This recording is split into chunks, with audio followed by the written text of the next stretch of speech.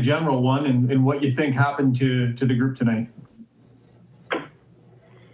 We didn't start very well, we didn't play very well, and didn't end very well. That's about it.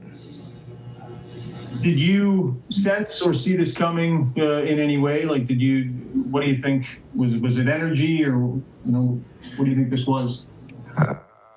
There's sometimes when your team just doesn't seem like they've got what they need to win. Tonight was one of those nights. Mark Spector, Sportsnet. Okay, so you coached a long time. Like, is this a hill you die on, Dave, or do you just move on and say my team didn't have it tonight and go to the next game? We didn't have it, but that's a good reset for us. There's been some things in our game that have been kind of undercurrent, and this trip was, you look at it, we won the road 3 games in 10 days or whatever the hell it was. So it's not ideal, but we go home now. We'll get a reset and get a good practice in and get ready for the weekend. Yeah, this was a rare time, even in your long career. No one's ever played 3 road games in 10 days, have they? I don't think so, especially when you don't start. The first one doesn't start till the 7th day. Jason Gregor, TSN 1260. Dave, it definitely was a weird time, especially when Adam Larson said it was long days, just sitting in the hotel room.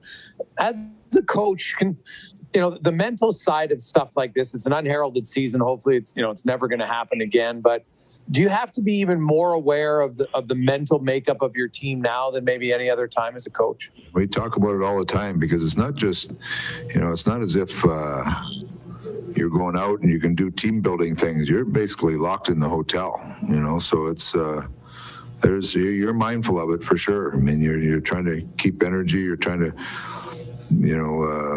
there's rest versus staying sharp, and there's a lot of factors that come into it right now. It's like you say, this is not a regular time. This is a different, this is a whole different bird here that, every day is a new challenge.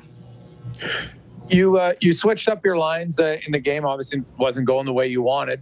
Are those two your top lines? Did you see something there that you might want to try moving forward now?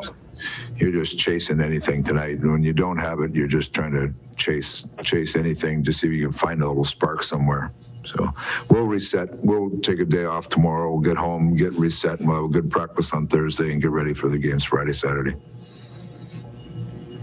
Rainer Schog.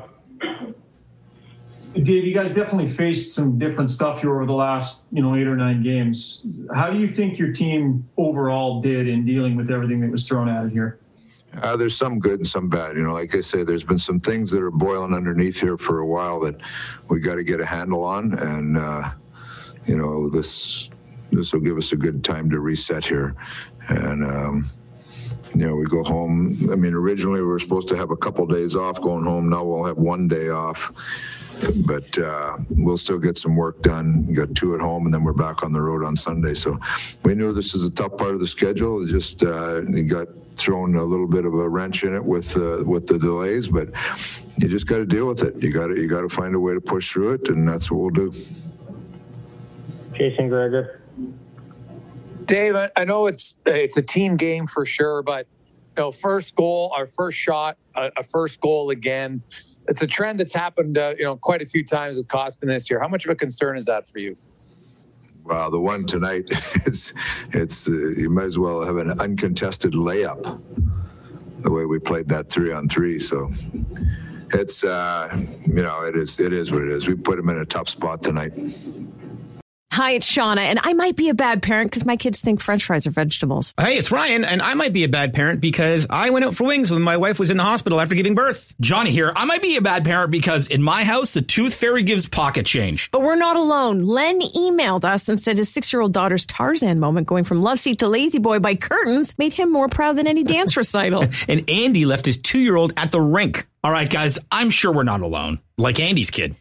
For stories and confessions like this, make sure you check out our podcast. It's called Bad Parents, and it's available wherever you get your podcasts. I left a glove at the rink.